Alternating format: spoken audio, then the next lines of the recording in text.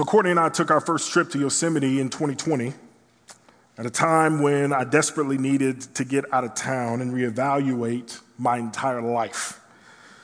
And as we got there, we were introduced to what's called a controlled burn, when foresters and park rangers intentionally burn portions of the woods for very real benefit to the environment. On one side of the park, there was a controlled burn. On the other side of the park, there was a California wildfire. Throughout the entire year of 2020, wildfires racked up $12 billion of damage, making it the third costliest fire season in California's history. One fire was set on purpose to clear underbrush, to recycle nutrients back into the soil, and provide great benefit to the environment. The other fire, on the other hand, was thought to be started by lightning, a very natural occurrence that ignited trees and brush in California during a time of drought. And even though the second fire was naturally occurring and did indeed damage some property, it had a great benefit for the environment and those who lived there. Arson, however, is the setting of fires for altogether different purposes. Arson is the criminal act of deliberately setting fire to property. And for arson to be criminal, there must be criminal intent and destruction of property. Arson is a deliberate act. It is a destructive act that does not contribute to the well-being of one's neighbor, but is actually meant for their harm. What we say and do can either be of purposeful intent for the building up of Christ's church, like a prescribed burn, or it can be intentionally damaging, like arson. Perhaps you've heard it said before that sticks and stones may break my bones, but words will never hurt me. That is false. Especially in the church, words are often wielded as weapons, used with the express intent on tearing down God's people rather than building them up. This morning, I want to encourage all of us to be mindful of what we say, for with a word, we will either edify the church of Christ, we will either edify this church, or we'll be guilty of attempting to burn her down. I have a few points this morning as we walk through the text. The first sort of major hook, borrowing from the previous discourse, the previous pericope, the previous 8 verses we studied last week, is to put on Christ and don't go back. The therefore in the beginning of verse 25 is a nod back, pulling the previous passage in with us. Paul is building a landscape, a new household, a new theonomy where God's people are a new creation, a new people, and a new family that forms a new church. And as such, those of us belonging to this new creation are to walk in a certain way. Specifically for the Gentiles that are there, they were to be those no longer bound by sin's power, no longer living as they did in the past. Paul's admonishment is don't go back. Do not be like the dog that returns to its vomit. You have been and are being renewed. As those who belong to Jesus, you are in the process of being renewed. Walk in that newness. And as new creatures, Paul then instructs this young church how they must act as those who build up Christ's church. Second point this morning, put on Christ, build up Christ's church.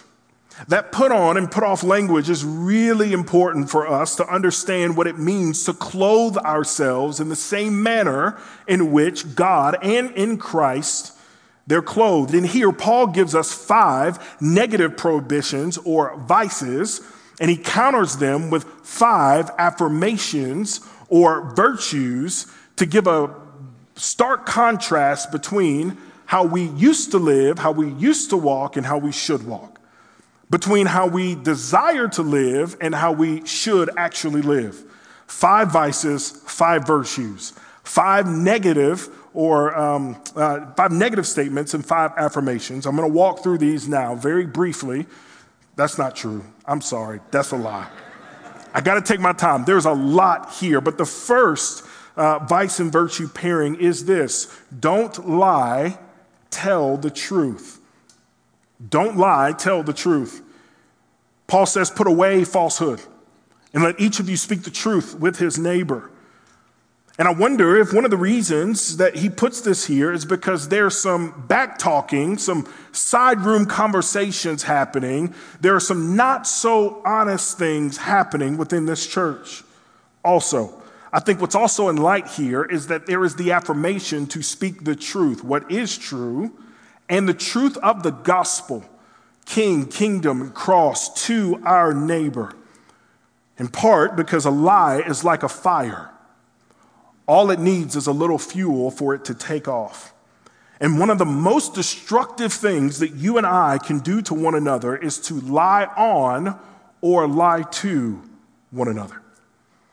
But Christians are kind of sly and kind of slick when we think about lying, right? Because very rarely will we actually tell bold-faced lies to people. We'll tell a lie slant. We'll tell a lie with part of the truth. We'll tell a lie with part of the story so that there's a little truth mixed in with a lie. 2 other ways that Christians tend to do this is in the form of flattery and gossip. Flattery is telling someone something to their face that you never say behind their back. And gossip is saying something behind someone's back that you'd never say to their face. Both of them are forms of lying. Paul says we must tell the truth to one another and resist the devil's temptation to deceive. Now, what's interesting about this admonition here is that it's a direct paraphrase from Zechariah chapter 8, verses 16 and 17. Look at it with me, where Zechariah is prophesying, and he says this to Israel: "These are the things that you shall do. Speak the truth to one another. Render in your gates judgments or justice that is true, and make for peace. Do not devise evil in your hearts against one another, and love no false oath. For all these things I hate, declares the Lord." In Proverbs chapter 6, we get another list of things that God declares that he hates. And in verse 19, he says, "A false witness who breathes out lies, and one who sows discord among brothers. These are things that God hates." Instead of lying, he says, tell the truth. Why? Because to tell the truth is an act of love.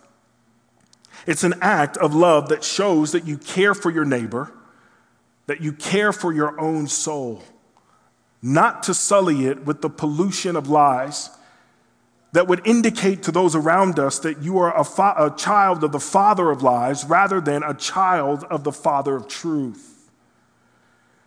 But instead, love, build Christ's church by telling the truth. The second vice and virtue combo is this: don't lose your temper, be angry for the right reasons. Don't lose your temper, be angry for the right reasons. He goes on to say, be angry and do not sin. Now, I don't know how to actually do this. I'm just going to be honest with you. To be completely and totally honest, I repent of my anger quite often because I don't know how to do this. One commentator says that righteous anger is as difficult as it is rare. Because not all things that we deem ourselves righteously anger over is actually righteous anger. It tends to be self-righteousness masking itself as righteous anger. But essentially, he says, don't lose your temper. Be cool as the other side of the pillow. Be cool, cool as a cucumber. Be cool as a polar bear's toenails. He says, and look at it with me, he says, be angry and do not sin. But anger, and let me just say this, anger as an emotion it's good. Anger tells us what matters to us. Anger's the hot button that shows us what we actually care about. But the anger here in the Greek, it's not anger in the sense that I'm fired up about something. This is actually fury. It is an anger that has festered and has bubbled up to the point where it's fury, and fury is destructive. This is a wild and violent anger. This is an anger, a fury that gets us out of control, and this type of anger makes you desire to harm another person. Paul says that you need to put a time limit on this anger, on this fury, and as quickly as you can, resolve that conflict with your neighbor. And if your neighbor chooses not to reconcile, and you've done all that you can, then leave it to God, who is the ultimate judge. Why is it here that Paul says, don't let the sun go down in your anger so as to not allow Satan to have a foothold? That's interesting. But on this particular point, it is the area in which Satan himself can dig his claws into our life and into the life of the church. Because I think Satan will use this furious anger as an opportunity to try to divide what God has put together. Fury is like a staph infection. In college football, we had a bunch of nasty stuff swimming in the ecosystem in a locker room. It's pretty disgusting. Sisters, be glad that you know nothing about it. In the summer of 2006, there were guys that were passing staph infections to one another for various different reasons. And in one particular guy, he had a sore, it festered, it began to fester and grow. That infection got so bad, he was a day away from it entering into his bones. That staph infection, allowed to linger and fester, almost killed this man. Fury is like a staph infection. If you don't treat it soon, it will fester and spread throughout the body. And if not taken care of, it can kill you. Third pairing, Paul says, don't steal, work to contribute. Apparently, there were some people who had spent their livelihood as stick-up kids, as robber bandits. There were those who had made a livelihood of stealing actively or part of their life. And Paul, as a pastor, Paul reminds them, he has them in mind as he writes here. And the admonition here is that theft or stealing takes away from the well-being of the community. It pulls away from the health and the flourishing of the community. It is something that is destructive to the community. So Paul says, let the thief no longer steal, but work with his hands. This is good. So he says, don't steal, don't take from the community, but contribute. No longer take, but contribute. Replace the thrill of stealing with the thrill of helping others. And he says this. He says, let them do honest work with their own hands so that he may have something to give to someone in need. In our work, in our jobs, the things that we do for a living, are we contributing to the life of that company, or are we taking from it? In the life of our church, are we stealing or are we contributing? Paul's admonition is to contribute so that you've got something for everyone to give. Next, he says, don't spew evil, but speak life. Don't spew evil, but speak life. He says, let no corrupting talk come out of your mouth. This is, let me just pause. Let me just acknowledge that I know I'm all up in your Kool-Aid. You want to know how I'm all up in your Kool-Aid? Because this has been all up in my Kool-Aid all week. We're going to get to some light here in a minute, I promise. But Paul has a very real intent in mind here. He says, don't spew evil, but speak life. I like that word, this corrupting talk, that phrase.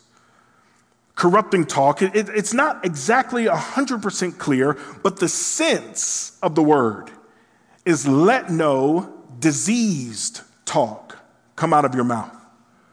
Let no poisoned talk. Let no decomposing talk come out of your mouth. Let me illustrate. If I were to give you the name Harvey Updike, do you know what he's famous for? The Alabama fan in here does.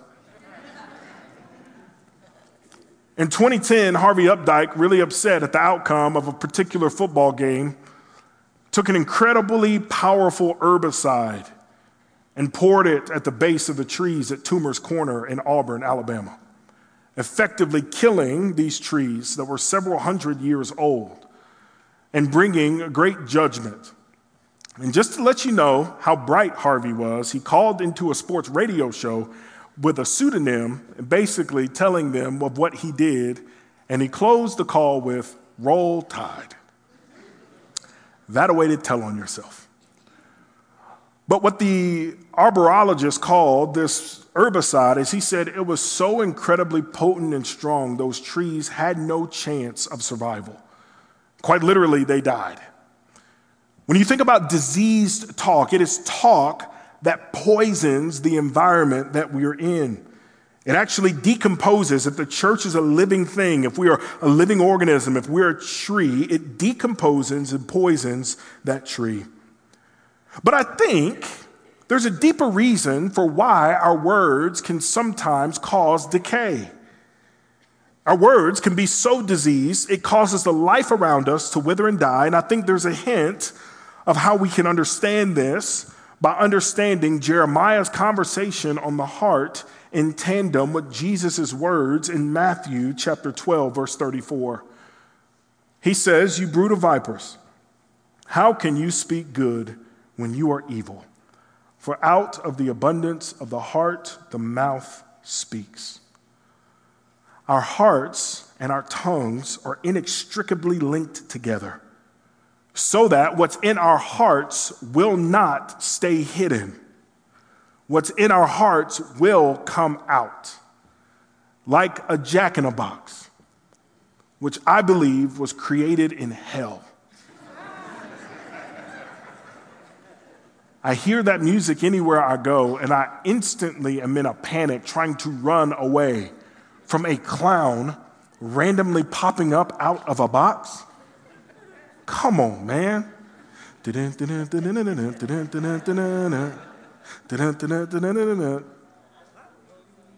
that's of Satan. I'm just telling you. What's inside of that jack-in-a-box won't stay hidden. It'll pop out. So what's in our hearts, friends, will always come out. We can only fake the funk for so long until our mouths reveal what's in our hearts.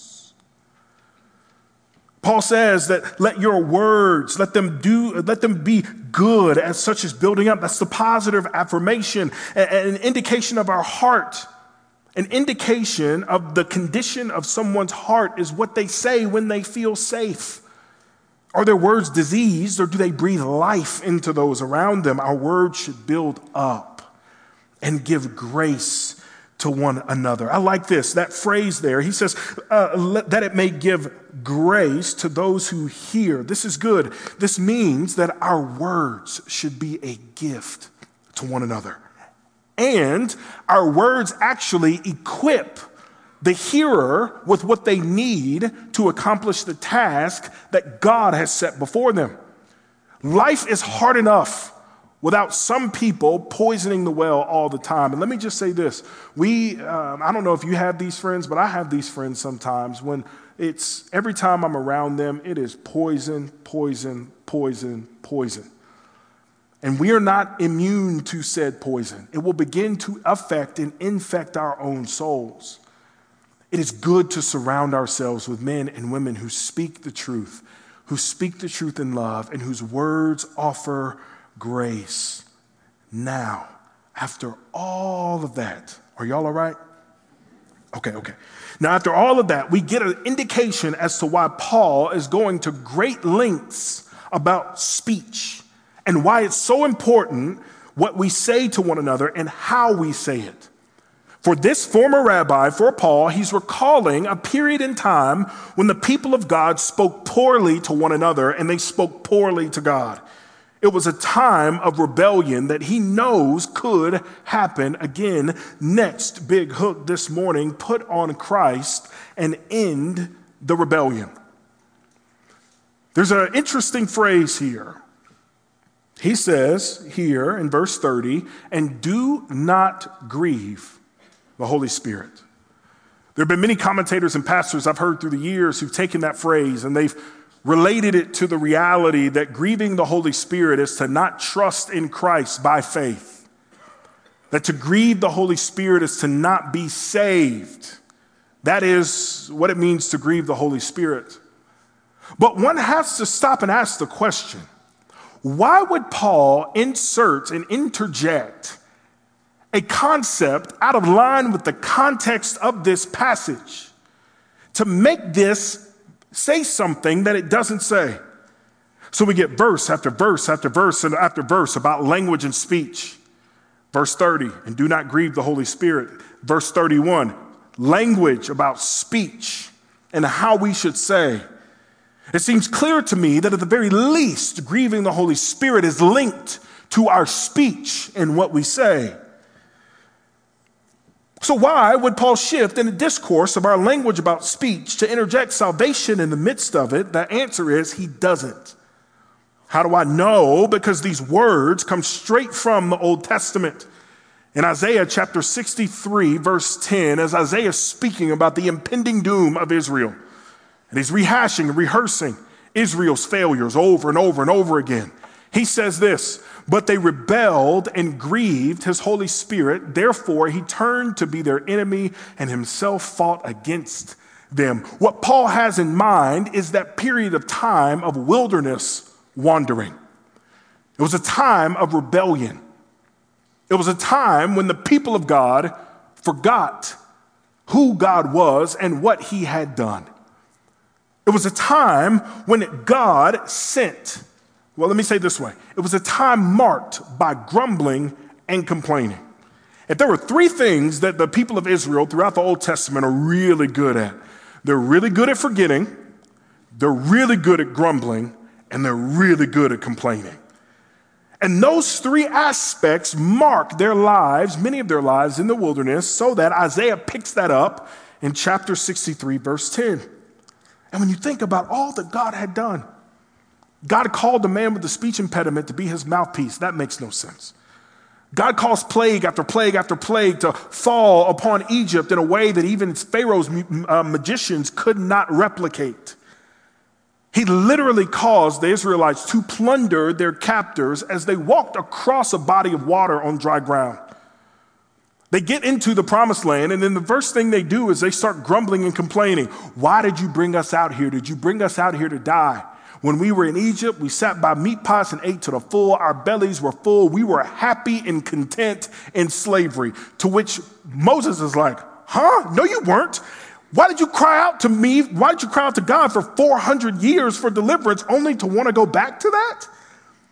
There's an aspect in this where God makes quail, creates quail for them to eat. He makes manna for them to eat. They run out of water. He takes sour water. He makes it sweet. He defends them against all of their enemies, and they still grumble and complain against one another and of God.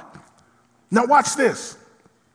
I wonder if there's a little correlation between what Paul's previously said about them not wanting to go back and their words and their actions matching up to walking in a way worthy of the Lord. I wonder if there's a correlation between that and the desire of Israel to go back into slavery when things got the slightest bit uncomfortable. I wonder if there's a correlation and a connection between what happens in us humans when we step out of familiar into unfamiliar. When we step out of dysfunction and into health. Because when you've lived in dysfunction for a long time, health actually feels like dysfunction.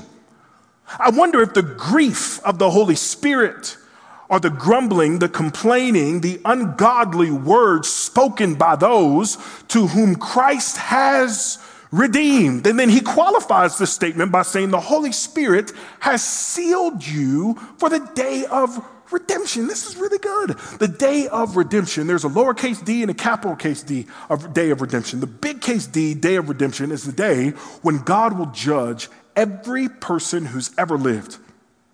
And those who did not profess faith in Christ, they will be burned up. His wrath will scorch them and the earth. but for those whose faith is in the finished work of Christ Jesus. Rather than condemnation, they will receive commendation. Rather than the burden of God's wrath eternally, they will receive the blessing of God. He says the Holy Spirit has sealed you. You are a new creation. You've been made new. You've been welcomed into a new family, invited into a new way of life. And you want to go back to the way that you used to live? Paul says in Galatians 3, he says, "O foolish Galatians, who has bewitched you? Having begun by the Spirit, are you now being completed in the flesh?" And he later comes on to say, he says this, "What benefit has come from those things of which you are now ashamed of? The end of those things is death." In essence, Paul is saying to grieve the Holy Spirit is to follow the path of Israel. It's to forget God. It's to grumble and complain against one another and to God. And he says, don't do it. He says, don't grieve the Holy Spirit. He has sealed you so that you will receive your due reward. But our putrid language can bear witness that perhaps we don't belong to him. Fifth, he goes on to say, don't become verbally abusive, but to be kind. Don't become verbally abusive, be kind. Verse 31, he strings together 5 vices. Again, so we had 5 sort of dualistic phrases throughout this passage. Here, he strings 5 vices and 5 virtues, 5 negative vices or 5 negative expressions here. And what are they? He says that they are bitterness, wrath, anger and clamor, slander be put away from you, along with all malice. These are all, in a sense, verbal expressions of anger. The sense of the word bitterness is, you guys ever intentionally eat a lemon? Yeah, not since I was like 12, but there's a bitterness, there's a tartness that's there. Perhaps you've eaten some collard greens and you went to eat the collard greens and they weren't seasoned real well and you taste the bitter of the greens. Now, that ain't my people them, but I've been some places where some folks don't know how to cook collards. That's all right. Perhaps you tasted accidentally the acid as you're trying to decide whether a 9-volt battery is still good or not. Yeah. The sense of the word is the bitter taste that's on your tongue that corresponds to the language that we speak that is bitter toward one another. Wrath and anger are likely cognates, which means they likely are different words that connote the exact same sentiment. This wrath is that Greek word orge, which if anger tends to be like an explosion, like if someone takes a stick of dynamite and sets it off, if anger is quick and flashy and immediate and then it's gone, wrath or orge is like lava from the side of a volcano. It is slow moving, incredibly hot, and it damages everything in its wake. Paul says to put away wrath and anger, and then clamor.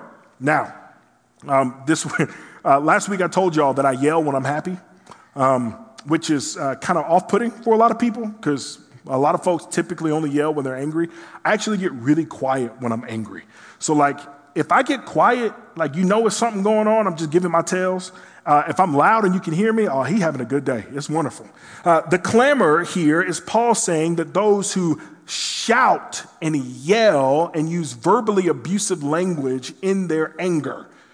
So when you're thinking about men, especially in a patriarchal culture who would tend to use very verbally abusive, demeaning language to their wives and daughters and other women, Paul says that this is not the way of Jesus to put those words aside. All clamor has to go. And then he says slander. Slander, these are abusive words falsely spoken that damage a person's reputation. And then ultimately, malice. It is the use of words for evil intent. There is a sense in which this is a ladder of sorts. It's a progression of sorts, that we might start out bitter and then we might get angry and then wrathful. And out of that wrath, we begin to yell and clamor, and then we begin to say words about someone or some place that's not true, and the intent to damage their reputation, until you get to the point where you ultimately are using words for evil ends. And when you consider that these people are trying to figure out how to live together for the first time, Jew and Gentile together, histories and cultures in one place. If you're familiar with the Hatfields and McCoys, amp that up by about 20 generations. And these people are coming into this space from different locations, angry, simply because of your family. But Jesus is saying, through Paul, no, that's not your primary family anymore. This is your family. You are new. I'm creating something different here. And as such, I'm calling you to live in a different way. So what is that different way? He says, to be kind. Y'all, it seems like kindness is in short supply these days. I tell you what, I wish we could monetize kindness. I wish kindness could become an NFT or cryptocurrency, because the world would be a whole lot of a better place if kindness were in abundant supply. He says to be kind to one another. Now this kindness doesn't suppose, this isn't fakeness. This isn't what I would call violent niceness. When you smile in somebody's face, but you have murderous intent in your heart. The kindness here is rooted in God's kindness on our behalf. He says to be kind and tender-hearted. In other words, give to others the overwhelming, undeserved kindness of God toward people despite their sin, transgression, and rebellion. Why? Because that was you one time too. I like this quote. Matt Adair reminded me of this quote this week. We're talking about spiritual formation, and he says, Dallas Willard said that one measure of spiritual maturity is your capacity to love your enemy. One measure of spiritual maturity is your capacity to love your enemy. I would go on to say that another measure of Christian maturity is your capacity to be kind and tender-hearted toward your sibling of a different culture or political opinion. Especially if there are past slights that inform how we regard one another. Bitterness, wrath, anger, clamor, slander, malice. Let it be gone. Instead, be kind and tender-hearted. Now, I'm just going to be honest with y'all. I don't tend to be a very tender-hearted man.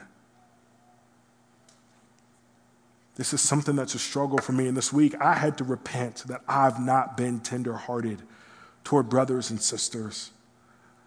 I had to repent that I've not been kind. And there is, in all of this, there is such good news. And in order to get to this good news, Paul anchors his entire argument in chapter 5, verse 1. Fifth and finally, put on Christ, act like God.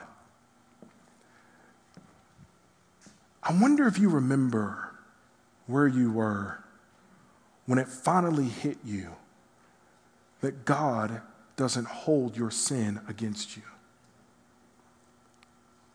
And maybe you're here and you're feeling the weight of the condemnation of God's word. Perhaps you're feeling and sensing the areas in which you've not lived up to God's standards.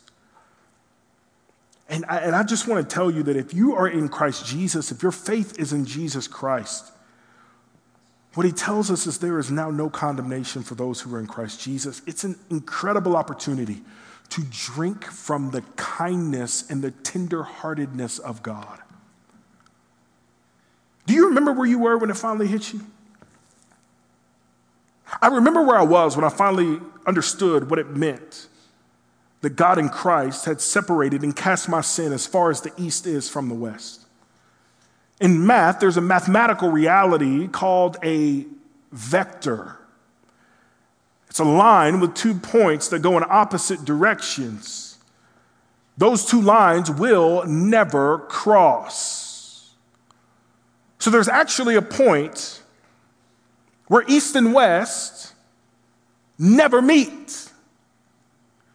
There's a point where east and west never cross. And where my sin is in that place where no one knows, where we can't get to, that ultimately Christ Jesus paid for it with his very life. There is a reality where there is no condemnation for those who are in Christ Jesus. That even now you're tempted to preach a narrative to yourself that is false. But the reality is, if you are saved, if you belong to Jesus, if your faith is in the finished work of Christ, even your slanderous malice, your lies, your anger or fury, even that, God has paid for. It's why Paul reminds them of their identity in chapter 5, verse 1. He says, therefore, be imitators of God like what? Like children. That is who we are, children. It's why God is so long-suffering with us. It's why God is so kind and tender-hearted, because he knows we can't get out of our own way. Regardless of how old we are, how long we've been walking with Jesus, ultimately we are still like children. And the command in verse 2 of chapter 5 is to walk in love. One could say that the commandment to walk in love is in direct contradistinction with everything he's just said. All of these words that we're not to use, all the ways that we're to live. He says, no, walk in love. And what is love? Love is the active care and concern for your neighbor at the expense of yourself. It is for you, if you have a brother who's offended against you, it is for you to swallow that offense and to forgive him. And how often should we forgive those who have hurt us? I will give you the words of Jesus when he says 7 times 70, which ultimately means there ain't no limit on forgiveness. And if you push back against that, I would ask, do you want God to limit his forgiveness of you? Baby, no. It's 10:27 in the morning. I've already used up all of God's new morning mercies, and yet he continues to be kind. There's an aspect of our lives together and how we are edifying the church that demands that we ourselves forgive one another in the way and the measure in which Christ has forgiven us. So we might have some issues. I don't know a single church in the world that don't. But ultimately, the command is to act like God. Why? And here's where it gets good. Because Christ loved us and gave himself up for us as a fragrant offering to the Lord. I love how the book of Hebrews categorizes and describes Jesus' ministry and sacrifice when the author of Hebrews says that Christ Jesus was sacrificed once and for all, that he himself is the blood sacrifice. That ultimately, he says that the blood of bulls and goats never fully atone for sin. And yet the blood of the Lamb pays for it all. Throughout the Old Testament, once a year, they would come and the high priest would offer a sacrifice to God where they would slit a bull or a goat's throat and they would let it bleed out into a basin upon which they would allow the flame of fire to lick it up. And the smell of that offering would permeate through Israel and up to the nostrils of God. A fragrant offering. There's Christ Jesus himself on the cross offering himself up. Father, forgive them for they know not what they do. Father, forgive Jason. He ain't alive yet, but he's going to need what I'm giving him right now. Father, forgive Aaron. He's not here yet, but there's a day coming when he will need to be forgiven. And as he breathed his last breath, that the flames of hell symbolically burned him, and the smell of his body enters the fragrance nostrils of God, and God is pleased. It reminds me of Polycarp, one of my favorite church fathers, who was the bishop of Smyrna, who was brought before Caesar and his proconsul, and he was asked if he would declare and denounce that Christ is Lord. And Polycarp said, "Nah, bruh, I can't do that." And they asked him a second time, "Polycarp, will you now renounce that Jesus Christos as Kyrios and instead proclaim that Caesar as Kyrios?" And Polycarp, at 86 years old, stands up in front of Caesar and says, "Ain't no way." And then he goes to ask a third time, and Polycarp stops him and says, "66 years has my Lord and Savior been good to me. Why now would I turn my back on him? Go ahead and do what you will." Upon which they lashed him to a pyre in the middle of an auditorium, in the middle of the Colosseum. They put kindling at his feet and they lit him on fire. And there in that stadium, the smell of his burning body, offensive to those who were there smelling the rotting and burning flesh of a human being, would have been off-putting, but to God it was a fragrant offering. Why? Because this was a man who cared more about the person and work of God than he did his own reputation. And he spent his entire life fighting for the well-being of the church, even at the expense of himself. Friends, that's love. And all of this is the imperative to be and to act like God. We must be like God in our love. Be like God in our speech. Be like God in our forgiveness. And ultimately, the charge for all of us, me being at the head of the line, act like you know God. Act like you actually belong to him. For just as some within the church of Christ act as arsonists, attempting to burn down what God has built, I'm comforted in knowing that God is an all-consuming fire. Control burning his church so that she might be refined and purified. Friends, we are either building his church or we're trying to tear her down. Let us be those who build each other up in what we say and do for the glory of God and the good of our neighbor. Let's pray. At the end of every sermon, I believe that God's word demands a response. So I want to give us a space right now to spend some time with the Lord. 2 specific things. If you're like me and God has brought to your remembrance words that you've used that do not fall in line with what Paul has just laid out, what a wonderful and beautiful time to repent, knowing that when we confess our sin, God is faithful and just to forgive us of our sin and cleanse us of all unrighteousness. But perhaps you're here and you've never fully trusted in Christ for your salvation. Maybe you've been trying to do it on your own. Maybe you felt like it depends on you to save yourself. I just want you to know that when we sing that hymn, Jesus paid it all, it's actually true. We don't sing Jesus paid some of it. We sing he paid it all. And all we need to do is receive the free gift of his grace and put our faith in him. Let's take the next few moments to spend with the Lord, and I'll close us here in just one moment.